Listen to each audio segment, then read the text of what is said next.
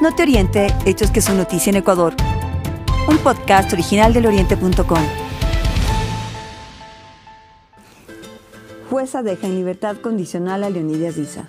La jueza Paola Bedón dejó en libertad condicional al imponer medidas sustitutivas a la prisión provisional del dirigente indígena Leonidas Diza, líder y principal promotor de las protestas contra el gobierno.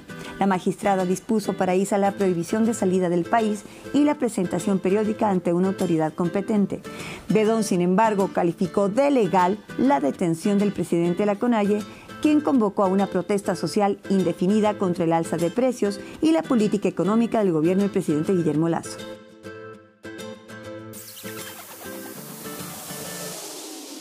Alexis Endara y Jessica Palacios brillaron en el Mundial Juvenil de Pesas. Ecuador sigue demostrando que es potencia mundial en halterofilia y que es una cantera inagotable de pesistas. Así lo demuestra el Mundial Juvenil de Pesas que se lleva a cabo en León, México.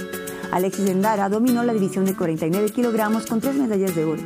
Por su parte, Jessica Palacios Dajomes, hermana menor de Nicy Dajomes y Angie Palacios, ganó la medalla de oro en la modalidad de arranque en la categoría de 59 kilogramos.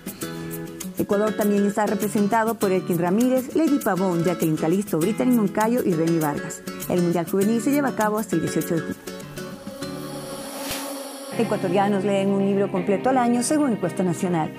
Un libro completo al año y 2 incompletos leen de media los ecuatorianos de acuerdo a la encuesta de hábitos lectores, prácticas y consumos culturales.